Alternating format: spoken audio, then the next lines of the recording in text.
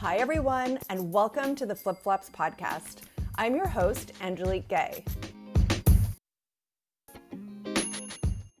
This is the Creative Couples series, where I chat with couples about their love story, their partnership, and I find out how they support each other's evolution.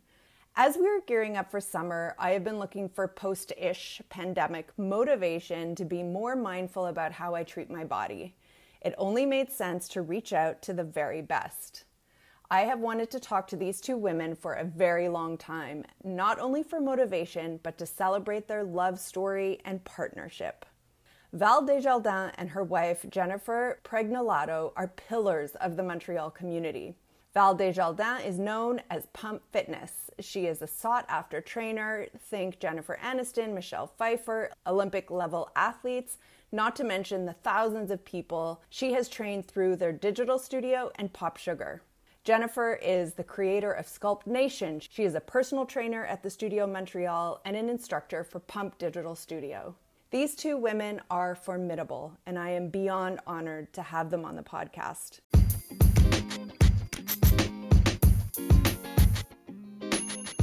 Here we go.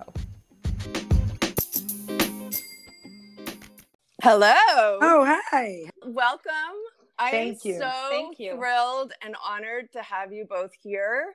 I have wanted to talk with you for a long time, and so this is very, very exciting. And thank you both so much for being here. We're excited as well. So this is the Creative Couple series where we celebrate love and partnership. And so I just want to start with, can you share your love story? How did you meet? Take it away.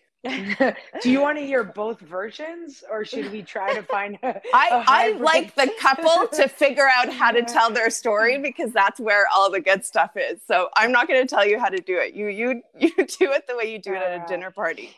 Yeah, exactly. That's what it is. It's teamwork. So I'll kick it off. The big plot line in that is finding each other through playing roller derby. So that's really what brought us together. So we had never met before. I had been playing for a few years here in Montreal and with Team Canada. And when the movie Whip It came out, so Drew Barrymore did a film about roller derby. I saw it. Yeah, exactly. So that really created like a bigger influx. It kind of gave more of a general population outreach and reached, thank God, people like Jen, who maybe in the past weren't aware of this kind of like, underground sport that was going on. So suddenly I'm running the boot camp for what we called Fresh Meat, which was the new players that year. And then comes flowing along Jen on her roller skates with her perfect skating stride and her like perfectly sequenced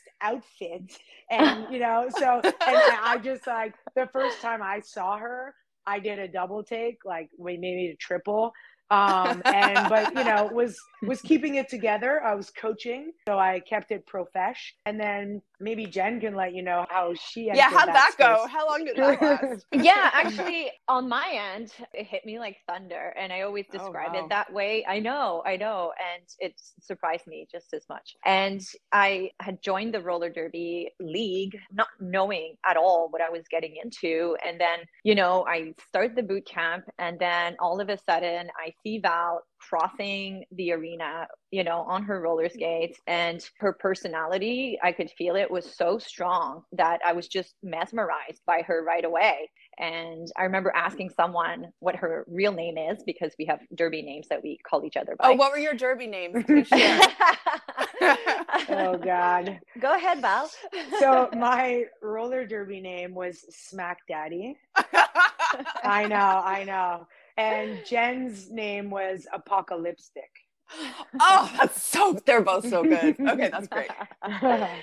And yeah, for me, it was kind of instantly, like I saw her and then I knew I wanted to get to know her right away. Like I was just so intrigued by how strong her personality was and how fun she seemed. And that was kind of my first impression of her when I saw her. Yeah, it was definitely, it was in the back of my head, thinking I need to know that person for sure. And so who made the first move? And how did it go from profesh to very, very not profesh? Was the first time basically the first time there was then alcohol involved. I was going to say alcohol made the first move. Yeah. Yeah.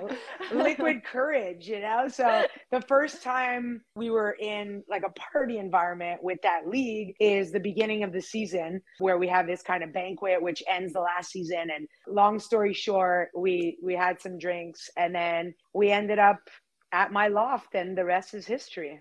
We never left each other after that. Yeah, Jen did make the first move. I remember, I think Total Eclipse of the Heart, Bonnie Tyler was playing also. It's true, yeah. That's so good. So it was a good moment. Yeah, and then now we, 10 years later, we have a kid and a marriage, and that's it. Wow. I mean, it sounds like it was thunder at first sight. So how did you know that, I mean, it's one thing to be attracted to someone, and how did you know that you were each other's person for life? I mean, we were pretty much inseparable since that day. Wow. And the relationship grew because when we got to know each other, we realized that we had really strong family values, and we were both very athletic, but we also had a very artistic edge to our personality. And we just realized that we had so many things in common, but also being so different at the same time, where Val is just all fire and passion, and I'm more, I have passion and fire, but in a very different way. I'm kind of just more like a water on a duck's back kind of person, and it's just, I love really... that imagery of fire and water. I love it.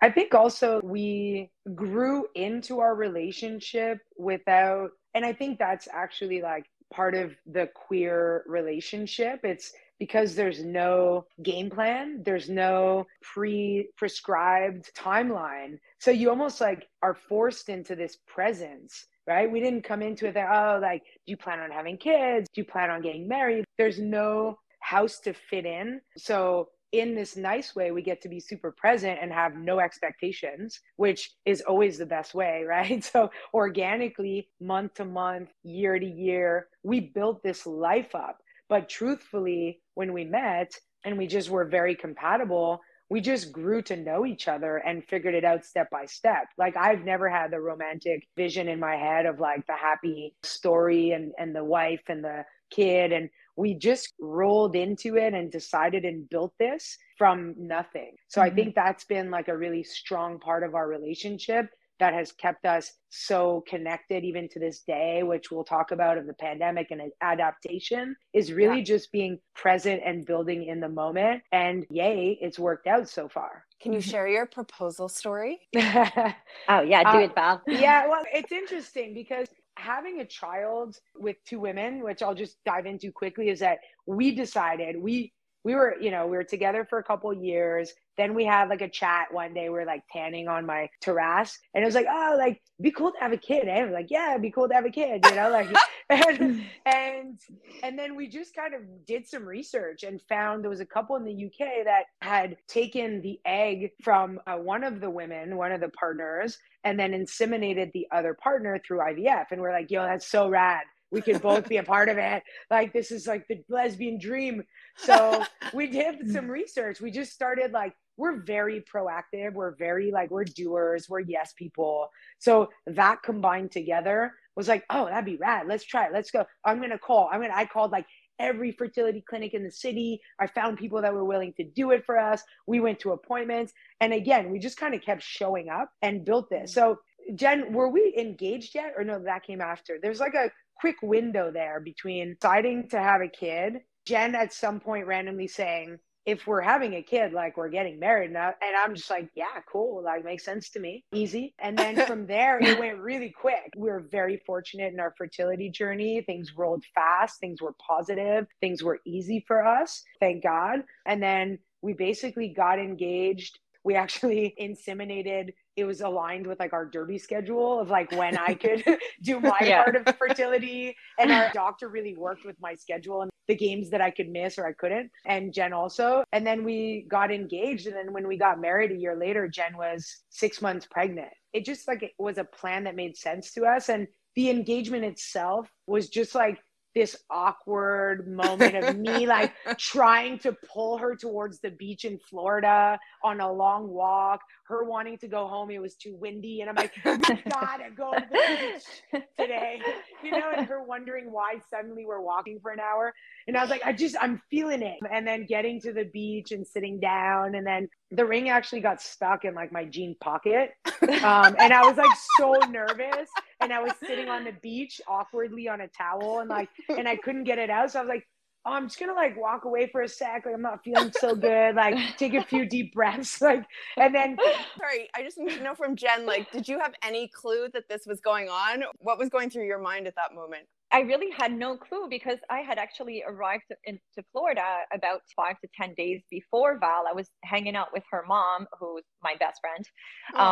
So I was kind of there just having a good time. And little did I know that the ring was hidden in the pantry the whole time. And then so when Val arrived, I mean, I just kept going with our usual fun activities that we do. And then Val said, I didn't want to go to the beach that day. It was cold. It was windy. I was like, why are we doing this? It was like a 30-minute walk. I was like, no way.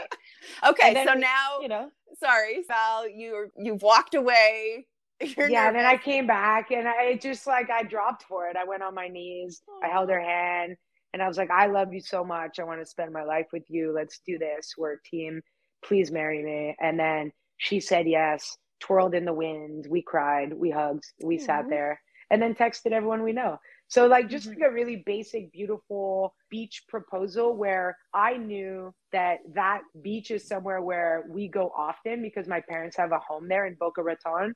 And I knew that beach, like the space for me, is really important. And that every time we're in Florida, it's like we call it Engagement Beach. And like now Brooklyn knows that that's where I proposed to her mom.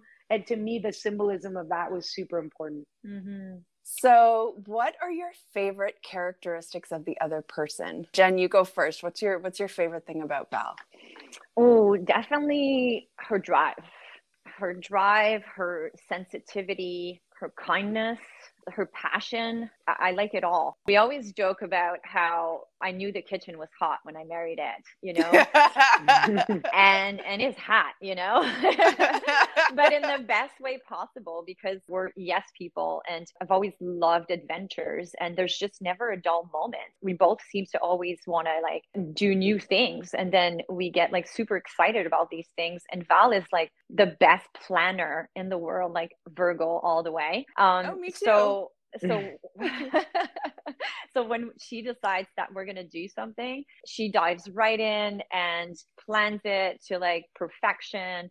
And then I get to hop on this beautiful, amazing ride and have the best time ever. And I always feel so grateful for that. Wow. And Val, what's your favorite characteristic of Jen? Yeah, I mean, it goes with that, in that Jen is very present. Like we were saying, like I have this fire, and then for me to have this like grounded, it is that combo of like, she's easygoing, but she's like fuego at the same time. Like Jen is like, you're like, oh, Jen's so sweet. And I'm like, yo, chick is like 3 peppers on a good day, you know? Like, it's like, there's still like a degree of like, she's like, I call it like, she's Italian. Like she's got like some fire in her, but it's so grounded and open and present and supportive. And Jen is very nurturing, and she's just able to, while staying strong, present, and empowered, also be so supportive and lift others up, which is what she does. Like even with her clients within our studio, like she just lifts these women up. She just wants people to be like their best selves, and spends her day doing that, whether it's Brooklyn, our child, or myself, or family. She brings us together. She'll like host, right? Like you're saying, her and my mom are so tight, and like they'll organize things and dinners, and she just kind of shows up to make the most out of every moment. And for someone like myself, who is very existential and like fire and wondering what's next, and then like filtering the past, and I have a lot of emotions. So Jen's ability to live day to day and show up and be a yes person all the time is what complements and builds our life. Because or else I would just be a ball of fire running out, you know? So she like, that's why our combination works so well. It really is like a nice recipe for like a high vibration life, where we also have, you know, a home that we're home bodies. creating that together has been a beautiful thing. And it's really because of who Jen is as a person. Wow. So can we talk about Brooklyn? Yeah. So I just became a parent. Well, it's been 2 years, but it all flies by. It feels like it happened yesterday. Can you describe your transition going from being just the two of you to being parents? Val and I, when we met and we were together, we were so happy. Before we decided that we were going to have Brooklyn, we were kind of like, if it happens, it happens. And if it doesn't, we're also very happy, just the two of us together, and pretty sure we would live a very fulfilling life just as much. And then Brooklyn came along, and then it just kind of like, poof, you know how it just like, it's like falling in love every day, right? Your child wakes up and suddenly your heart explodes. And that really changes you, you know, it changes your relationships all around. It kind of brought more communication onto how do we want to parent this child. And I also really like to have certain division of tasks. I think for us, like, we work really well that way. Like, okay, well, I'm good at this, I'm going to do this, and then you're good at this. Are you comfortable with doing that? And then just have conversations around that, and also just conversations about how we want to, main values that we want Brooklyn to grow up with, and the kind of environment we want her to be in. And being lesbian women, there was a lot to talk about. That's kind of how I saw things in the beginning, you know. And now, I mean, since Brooklyn's 8 years old now, we've had so many conversations, and things we thought were going to happen didn't. And then everything evolves so quickly. Yeah. You know? Yeah, I think for me, there is like two parts to the having a kid story. There's the creation, like Jen mentioned, of like the system that the family will develop, having our individual roles within that unit, and then our separate relationships, like my relationship with Brooklyn, Jen's, how we figure out time alone with the kid and then time together. And then there's our relationship between Jen and I, which I think that's been the beauty of like evolving as a couple, is that you suddenly, you know, you go from this like honeymoon phase of like, oh, we're so happy, and like we have all this time to ourselves, and like what show do we watch now? Like, you know, what like, vacation do we take now? Yeah, like freedom. Like, so I think it's like, I personally experienced this as like a rough transition. So when we had Brooklyn, I was still playing roller derby. I was still traveling quite a bit. And we decided, as Jen mentioned, to divide tasks depending on what we love to do and our strengths. So we knew that Jen wanted to be nurturing and kind of leave her career as like a high level figure skating coach to really be at home with Brooklyn. So we made that decision very consciously. And for a woman, like, there's no prescribed roles for us. So the opportunity to really separate the tasks and it not being gender related is great. And also really important, we ask each other the right questions. Like, if you're leaving your career to do this for 4 years and not knowing what's next after that, you know, are you okay with that? This is a choice you're making.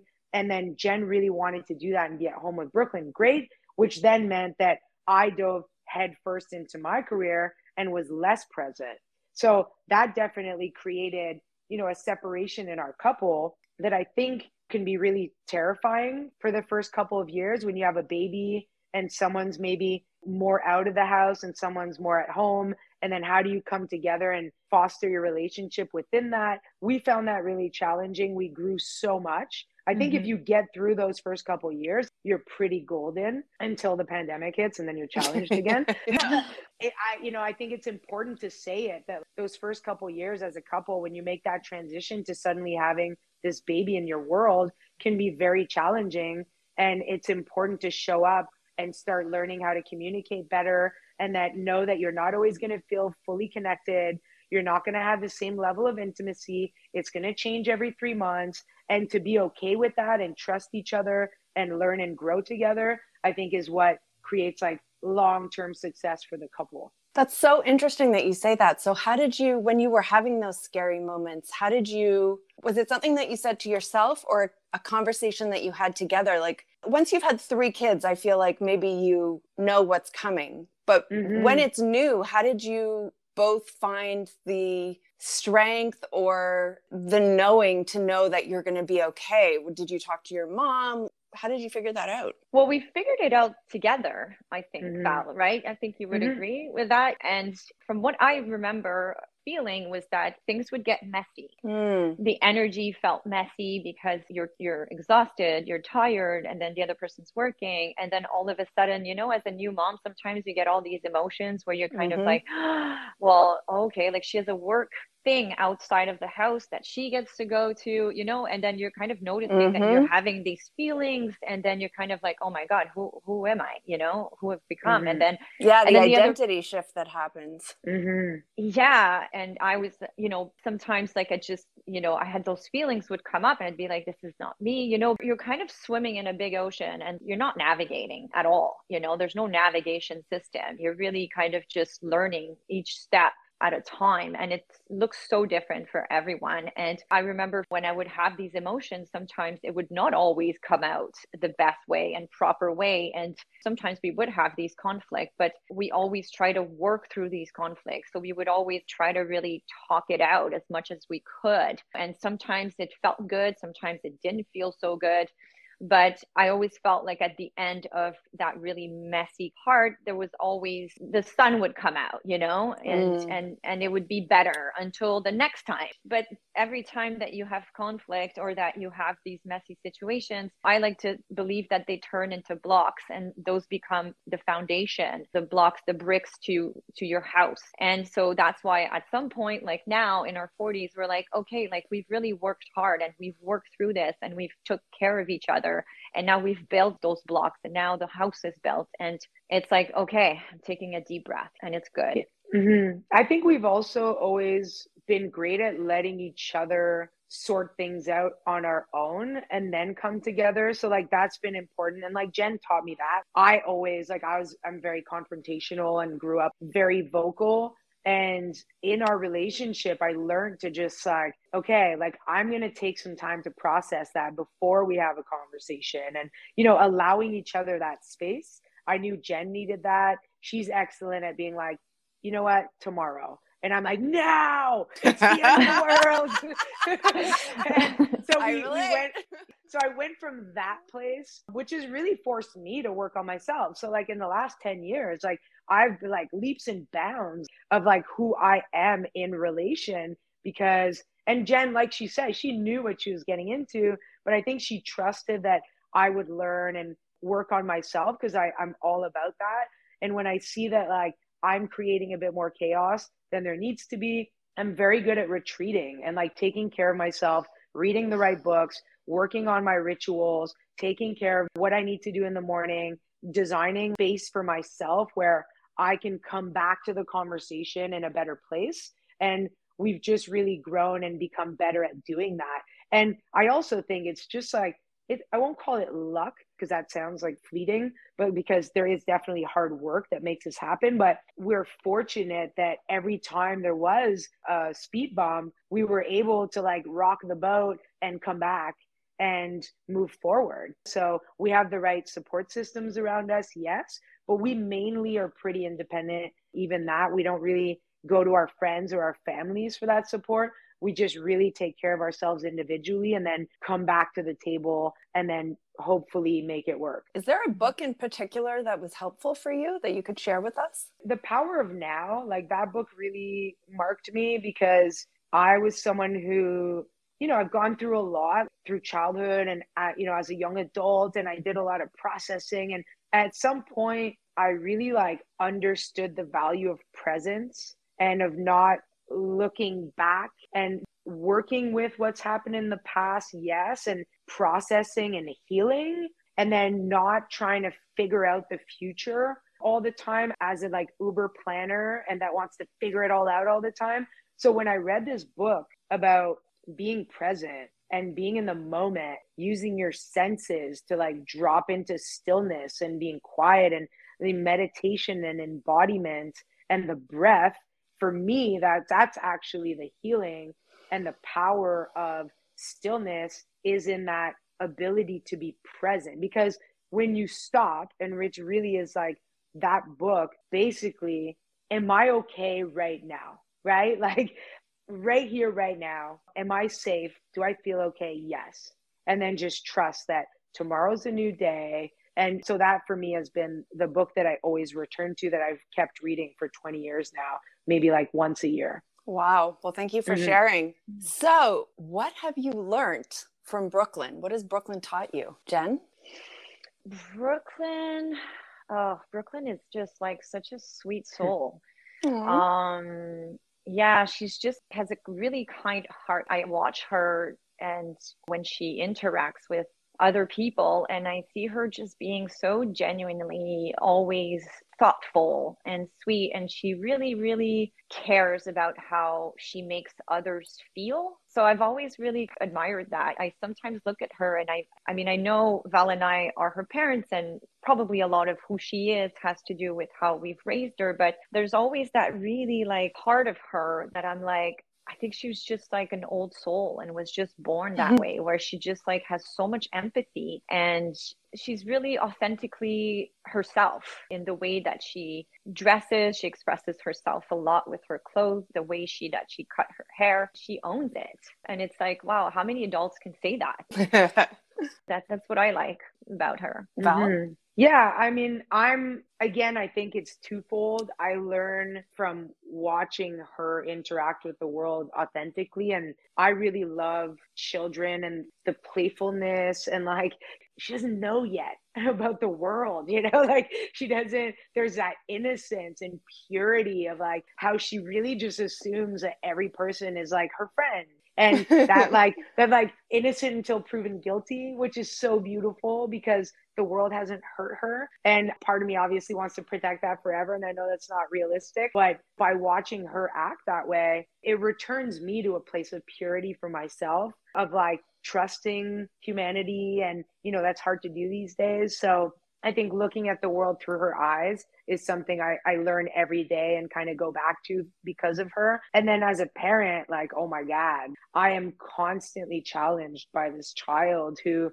because Brooklyn is for me anyways, it's a big reflection when it comes to gender. And like I don't know where she's going with this, and I hate labels, so I'm not going to do any of that, but like there's this like openness and like creative power that is queer in the sense of like there's no rules, boxes, roles. She just is Brooklyn. That challenges me surprisingly, because I grew up in an era where that wasn't as common or open or discussed. And there definitely, there was no internet and like recognition of diversity on this global way that we're experiencing now, which is beautiful. It kind of triggers me sometimes because I want to protect her. Ironically, like she had long hair until like, I guess like a year and a half ago. And I'm the one who resisted for a long time of her cutting it. And Jen was just like, yeah, let's cut your hair. And I was like, whoa, okay. Like, because I grew up in bathrooms with like girls asking, oh, there's a boy in the girls' bathroom. Like, I just like, part of me wants to protect her and like kind of put my experience onto her and avoid any sort of pain for her. So anything that was painful for me, I'm trying to protect her. And so learning with, I see a therapist and we chat about this, of how to get out of her way while holding space for her as this beautiful, eccentric creature, has been something I'm still learning right now. And I feel like is like a big challenge for me. So how to remove myself. That was really nice, Val. The moment where you hesitated about Brooklyn cutting her hair. And then up until that moment and the moment it happened, I was a witness to so many beautiful conversations that you had with Brooklyn. And it was so nice, and I think that there was so much growth that came from that, and healing also in a big way, from like your part, and also just like Brooklyn understanding the world. It was really nice. What do you want to teach Brooklyn about thriving in this world? Is it just a matter of creating space and staying out of her way? What do you want to give to her? I mean, I'll start. I mean, absolutely, we want to create a safe space always for her to feel like she can be authentically herself. I don't feel like we really know what that looks like yet. So I'm really hoping we can do this with the next generation, because I feel like the kids of the baby boomers, we still carried a lot of rules and regulations around how to be and expectations. And so what happens if we let this young generation, through our parenting, be fully themselves and supporting her in that, in a way that's not laissez-faire. It's not like, hey, kid, do whatever, cool. Like there's like a high level of value, discipline. We're the typical parents in terms of wanting to like have your kid go do what we asked the first time and then they don't. So in terms of her knowing that there's authority and discipline and environments where you're going to be asked to do certain things. If we say that you have piano every Saturday at 9 and you're supposed to practice on Monday, Wednesday, Friday for 20 minutes, you're going to do that. We're pretty tight in terms of that kind of the container of parenting. We both grew up playing sports, and the level of discipline that came from that is something that we both have used positively in our lives. So we want her to learn to be a disciplined and like intentional human, but also feel that there's space for her to grow and explore the world as she feels called to do so. Jen? Well, I mean, what Val said was excellent. And if I can just add a little bit to that is on my end as being like the nurturer, I always try to make sure that Brooklyn has a quiet confidence and that she's humble, but that she's also determined and that she's kind to others the same way that she would want others to be kind to herself. And those are really like the strong values that I think make a human thrive, because what you put out there is a lot what's going to come back to you. And that's kind of the way that I see a human thriving, and that I would hope for Brooklyn. Yeah, but both of you are so beautifully spoken. I'm floored.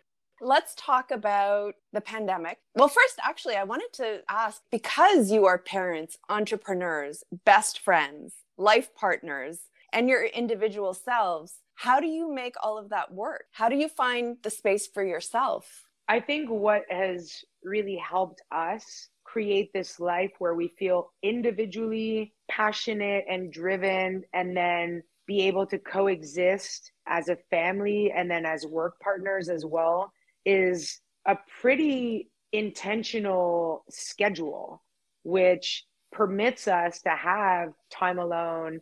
And then as partners, respect each other in that, recognize when we need more of it and ask for it. And then also respect that the other person needs that time and space. And it's not against me. It's not personal. It's not that they don't want to be with me. It's that they need time to process their own things and they'll come back better. So supporting each other in that as partners. In terms of work, we have found throughout the pandemic and even before that, a really nice alignment in our drive, and what fires up our work passion is really creating spaces mostly for women to feel safe and empowered. So having that as our meeting point, we've built a space now, the studio, and then we work in different rooms with different clients and do our own thing with them. But we have this high level connection on what we want to do and how.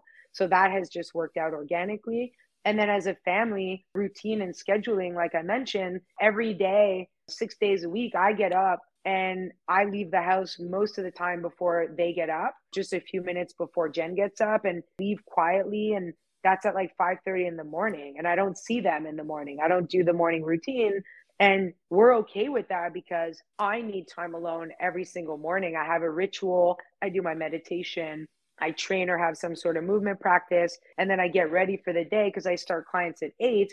Whereas Jen gets up right after me, takes care of the morning routine with Brooklyn. They have this magical morning thing that they do while Jen gets ready for the day. And then she arrives at the studio around 8:30 and starts clients at 9 because she has to go drop off Brooklyn. So we just have this like nice organization that has worked out, and we respect each other in that. And when we feel like we don't have time, for example, right now, this week, I noticed that we haven't had really like one-on-one time, just the two of us as a couple in the last few weeks. So I asked Jen if she would be willing to do a staycation. She said yes. We got a babysitter. And then this Friday, we're both going to end work at 1 and then go spend 24 hours. I got a hotel room downtown. We'll walk around, eat, and just be together. So we're good at noticing when like something's a little out of whack. We correct and we plan accordingly. Wow. So let's talk about the pandemic that you kind of alluded to before. I have a question from the audience. So you both have careers that center around your passions, and we're wondering if you discovered any new creative outlets or passions during the pandemic. I think it just maximized everything that we had, which is helping others through movement. And music is definitely a huge passion for both of us. Definitely, it forced us to amplify whatever would nurture and ground us. So, for example, my home office has been transformed multiple times, depending on what rituals, how much I'm meditating. Like right now, I got a new chair. It's facing the window. 2 months ago, I reorganized my office and my space and what I need to support myself weekly. And the pandemic just forced Jen and I to really take care of our home space. And we remodeled and redecorated our whole apartment. I keep redesigning my office. We have this like master bedroom with like a bit of a living room and a walk-in closet. And Jen created herself, we call it her office, which is, a combination of like clothing, makeup, but then also her rituals and like a little altar where she can meditate and then a sofa. So we dove into taking care of our spaces a bit more so that we could feel held and comfortable to really just not lose our shit, let's be honest. So we had little rituals that we would do. We pull a card and read each other the meaning of those cards, and we lit way more candles. I rubbed a lot of beaded necklaces, like they have multiplied, So everything that we kind of had set up, like Jen mentioned, we just like dove really intensely into. Right. We're just fortunate that we work in spaces where the conversation centers around taking care of your body and moving in ways where you can let go or put down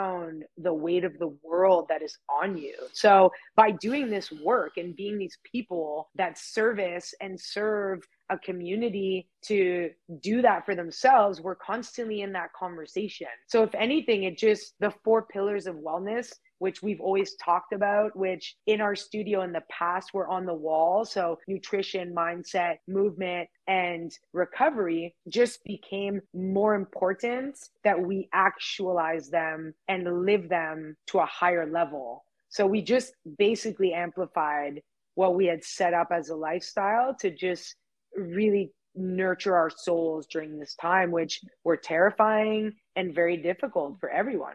We also didn't quite work together as much as we did during the pandemic, because when we had the first studio, I was kind of in another room doing my own thing, and Val had her clientele and was doing like her thing, and it was very separate. We kind of kept it that way. We liked it that way. We knew that it was our moment, our space. And then when the pandemic started, we realized that working together was going to be the best thing, because we couldn't have other people come and do the workouts. And so the pandemic brought us together in a very different way.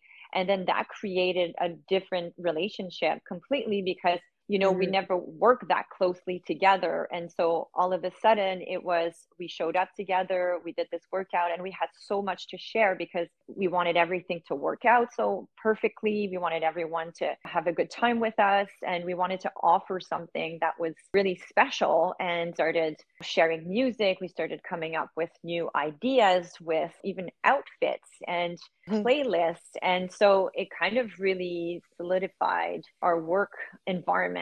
And to me, that was definitely one of the most beautiful things that happened during the pandemic, because it just realized that we work so well together, and we were so happy about that. And we were such like good workers on our own. And then you never know how it's going to work out when you work with your partner, are you going to take things personally, or not, or is everything going to go well? And it just definitely made our communication stronger. We developed better communication through that, and it just worked out. I just want to switch gears to your business, because I know during the pandemic you went digital. So do you want to tell us about that? And how did it change the business for you? So when the pandemic hit and we were used to having around 200 people in and out of our space daily, we spent a couple of weeks just wondering what to do with our time and energy, because we were used to having this like vibrant life day to day, and suddenly went to having this empty space. And the opportunity to start teaching classes digitally through Instagram and giving free classes to the community became really attractive. We thought, okay, that's a nice way to bring everyone together. It's free, so it feels good. And then we can also be more accessible, which we weren't always in the past. So this created an opportunity for us that was really exciting and gave us something positive to look at and turn our energy towards while we were in this 20,000 square foot empty space. And as Jen mentioned, we were basically stuck together. There was nobody else we could do the workouts with.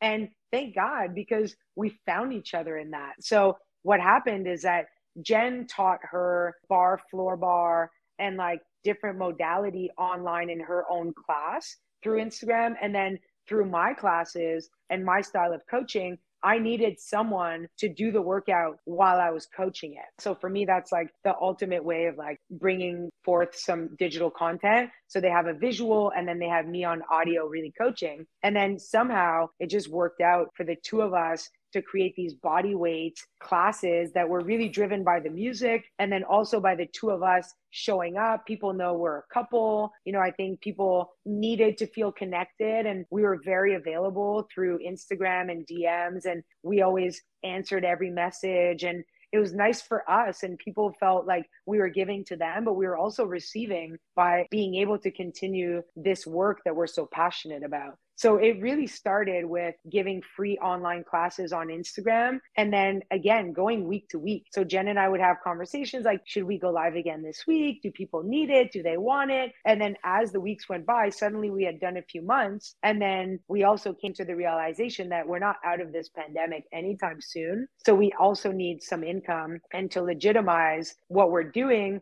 maybe in a higher quality of audio and video. So then it became, that's where I come in with the planning, is this idea to have our own digital studio. You know, a lot of people around us were offering support. So I have friends that do this kind of work, you know, I was able to bounce ideas off of. And then within a month, we had created this digital studio. We tested out a bunch of options, and then it became a paid subscription. So for us, that became a way to monetize the work we were doing, but also stay accessible and show up for everybody, since we were still not capable of filling up spaces physically. After everything we've been through, it can be really hard to even get off the couch sometimes.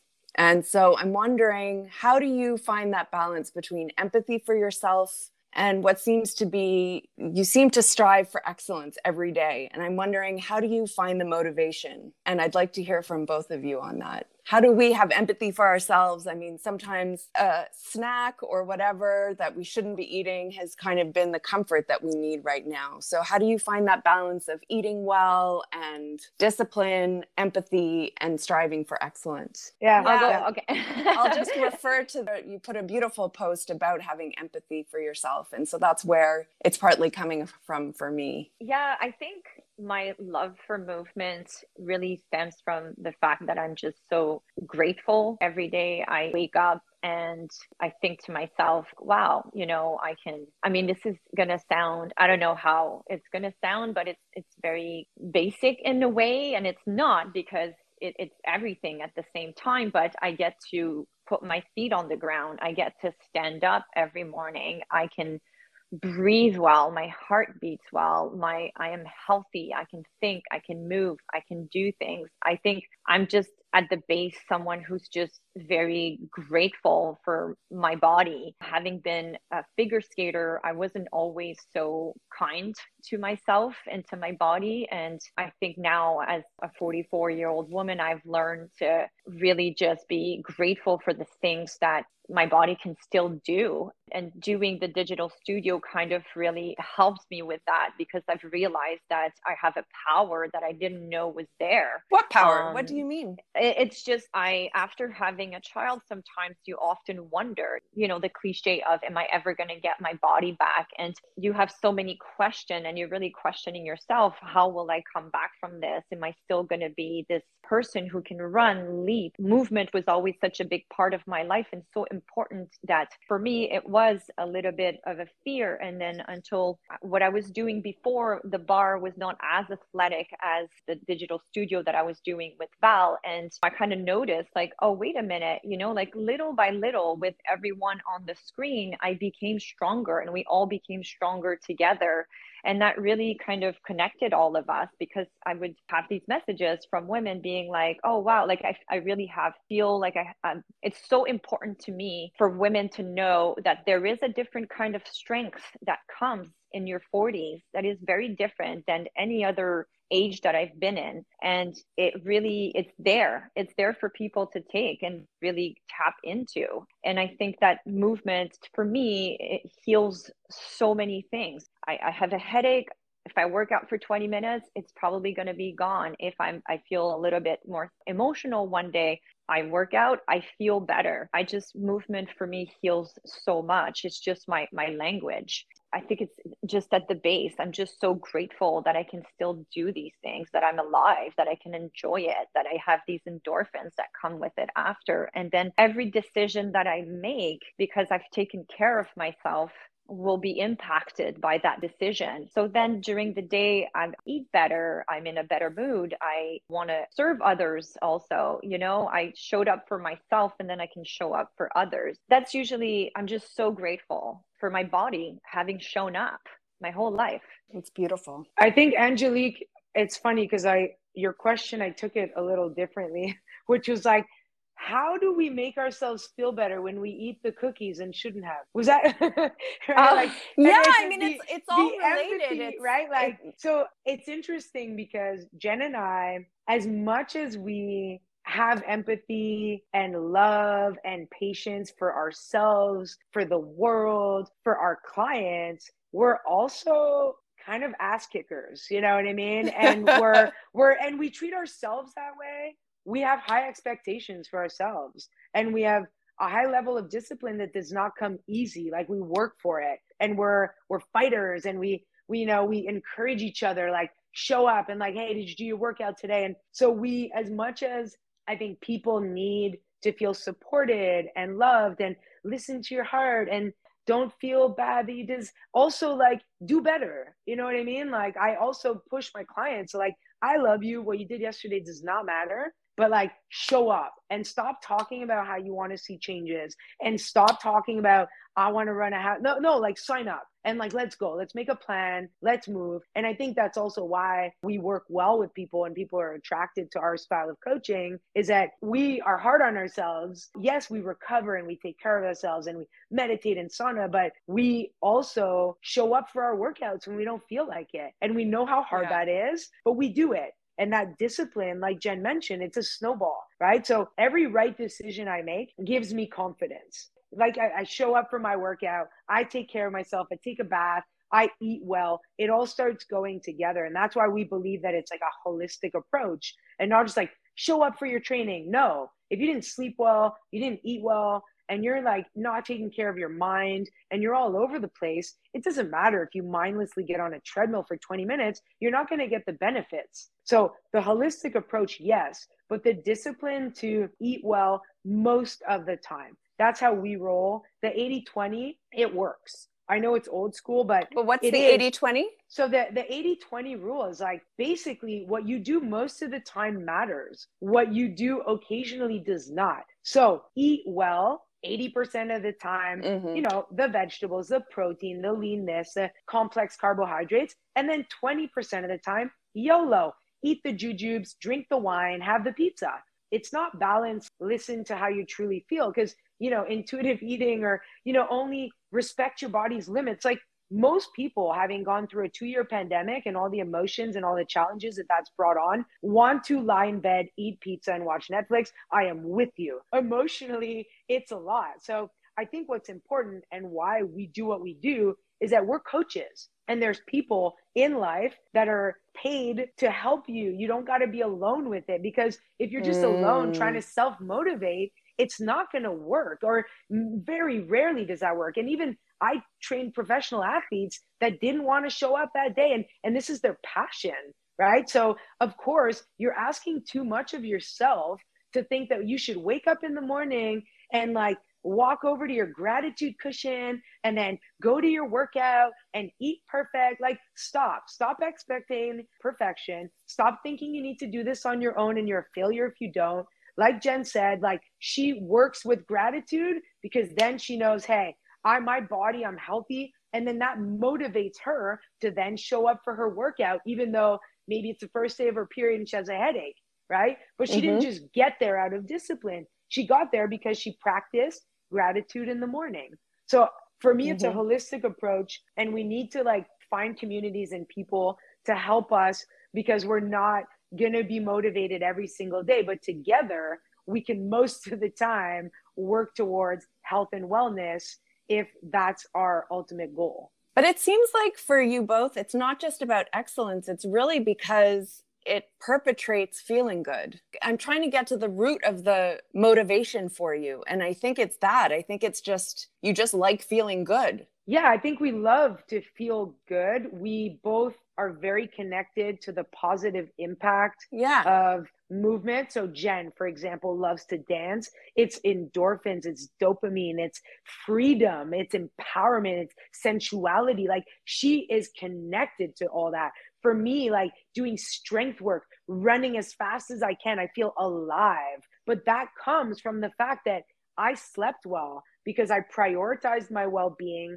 because I eat well, I have the energy that fuels me to do that. Like, we don't drink alcohol. Jen will have an occasional glass of wine here and there, but the decisions that we make give us that potency. We were born with a love and a passion and a drive, and that's why we're coaches in this industry. But we also make efforts and are disciplined around all the other small decisions and all the habits that we stack up daily that then give us that fire and that energy to be able to show up in that way, and then from there get the positive benefits of it. I love it. Beautiful. I want to give you a chance to, you kind of alluded to it, I want to hear what your approach is. Like, how does one start on day one? And then I know that you're very sought after. You've worked with some big name celebrities, and I'm wondering, how do you assess where a person is at? And let's say when you're working with someone like a Jennifer Aniston, is there a different approach, or do you have the same approach for every person that walks in the door?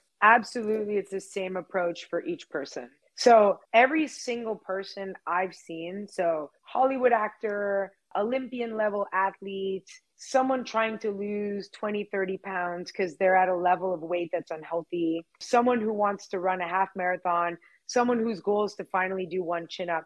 I have it all, right? Everyone who comes to our studio has some sort of motivation or goal normally. So when they arrive, and they usually have ideas of how this is going to go down, and then we just stop them. It's not about Val Desjardins or Jennifer Pregnolato having a certain style and doing that to you. We have the science of movement with us. We're educated, the physiology and the movement practices and the science of it. But then what I need is to know what that person's goals are. Why are you here? Where are you right now? So like assessing where we're at in the present moment in the last few weeks. What has come before? So past injuries, past eating disorders, relationships to food, moments where you thrived, what were you doing? Basically your lifestyle so far pertaining to, let's say, physicality and nutrition. And then aligning that in the present moment to what's available to you in terms of time, resources, financially, what can you spend? How much support do you have in your direct environment? Is it super challenging for you to eat well because your spouse is eating junk food all night? Like, so where are the barriers, and where do we have potential to like create this nice environment where I can support you as a coach and make you thrive towards the goals that you're coming to me with? So, okay, a Hollywood actor is filming for 3 months. I'm asking, okay, are you going to be running? Are you going to be skateboarding? What can I teach you? What do we need to work on physically? And then how can I support you when it comes to recovery, nutrition, mindset? So then I hook them up with a masseuse. Okay, someone comes to me like, you know, I've always had this back pain, but I live with it. I'll let you know if it hurts. I'm like, no. When did this start? What does it look like now? When does it flare up? Let me hook you up with this osteo who I think is a good fit for you.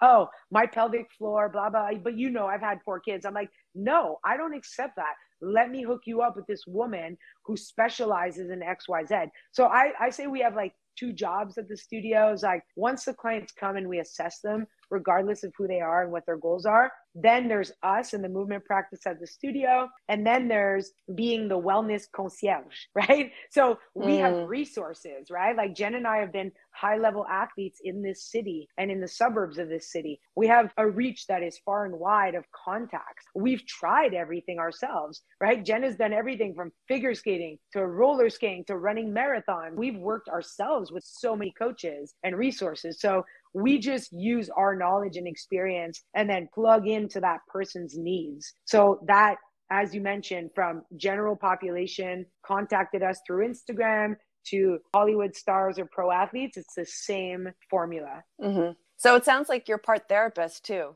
There's a lot of that. I mean, I think we all need that right now. Like I go off when I'm getting my haircut.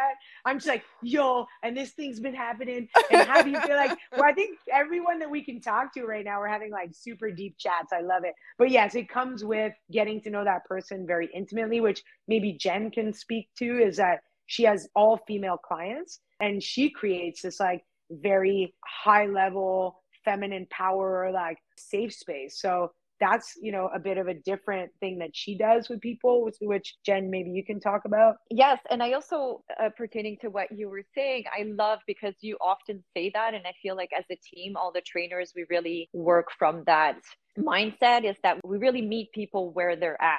And I always love it. And I always feel like I say that to myself whenever I meet someone new, because it's not about having a certain level of fitness before you come to the gym. It's really about just showing up. And oh my God, I love it so much when I have a new client, and I often end my training sessions with them saying, congratulations for doing this for yourself, for taking the phone, for making that phone call, for deciding to do this and to have the courage to do it. And to me, that is just already such a huge step. It could be so nerve-wracking for anyone to stand in front of a mirror the first time, or, you know, having someone telling you what to do. You know, like our fitness levels are so different, you know, from one client to the other. And so I'm always like so inspired by people who take the first step and just show up. I think that's already, the battle is half won already. So from that space, I then want to give my best self to them. And I want to make sure that they feel, you know, I do a lot of, my training is a lot of toning sets and cardio with a lot of mobility, flexibility. I really believe that, you know, feeling unstuck in your body through certain flexibility exercises and stretches is such a good way to process emotions, and not through the mind all the time, but through the body. I often also love that at the end of trainings, we kind of just take a moment and just lie down. I close the light. You know, I have these yoga pillows. We just kind of breathe and we just give love to our life and our body and the world. And I often say, you know, we're going to take this minute to just pause the world for just 1 minute, you know, where nobody needs you. It's just you, yourself, feeling supported through the ground. And that's often how I just kind of end my workouts. And then I just let people go and wish them a great week. And I just love coming from that really strong female energy that we all share, because sometimes I may be the coach telling them what to do, but we all bring something to the table that is just so precious to me as women that we can all share together. There's just so much knowledge and beauty in that. Wow. Well, that was beautiful. Thank you. That was really beautiful. Wow. I think I just want to leave it right there. I have so many more questions, but that was beautiful. Thank you. I can't thank you both enough. Honestly, I'm so, like I said from the top, so honored to speak to both of you. I think you're both incredible and such a special part of the Montreal community. So thank you so much for everything that you do for everybody, for motivating people, for everything that you did for the Ukraine. Thank you. Thank you for having us. Thank you for having us so Thank much. you. Thank you so much. Have a great one.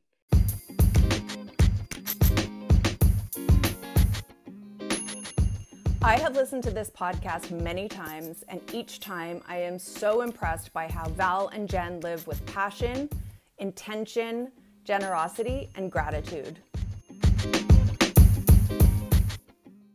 Not to mention Val's aptitude for scheduling. It's inspiring. I was intimidated to talk to both of these women, but I have to say that the second Val got on the phone, her energy is completely contagious, and she strikes me as one of the most fun people that exist. Jen's beauty stays with you for days. She really moved me with everything that she said, and listening to them has made me more conscientious about my decisions and just inspired about how I look at my life in general. I love the 80-20 rule. I also appreciate the reminder that we don't have to do it alone.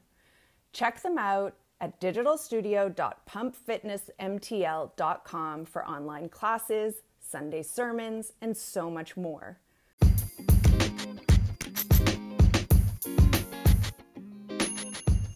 Thank you for listening, and if you enjoyed this episode, please share it with your friends and on social media. Ciao!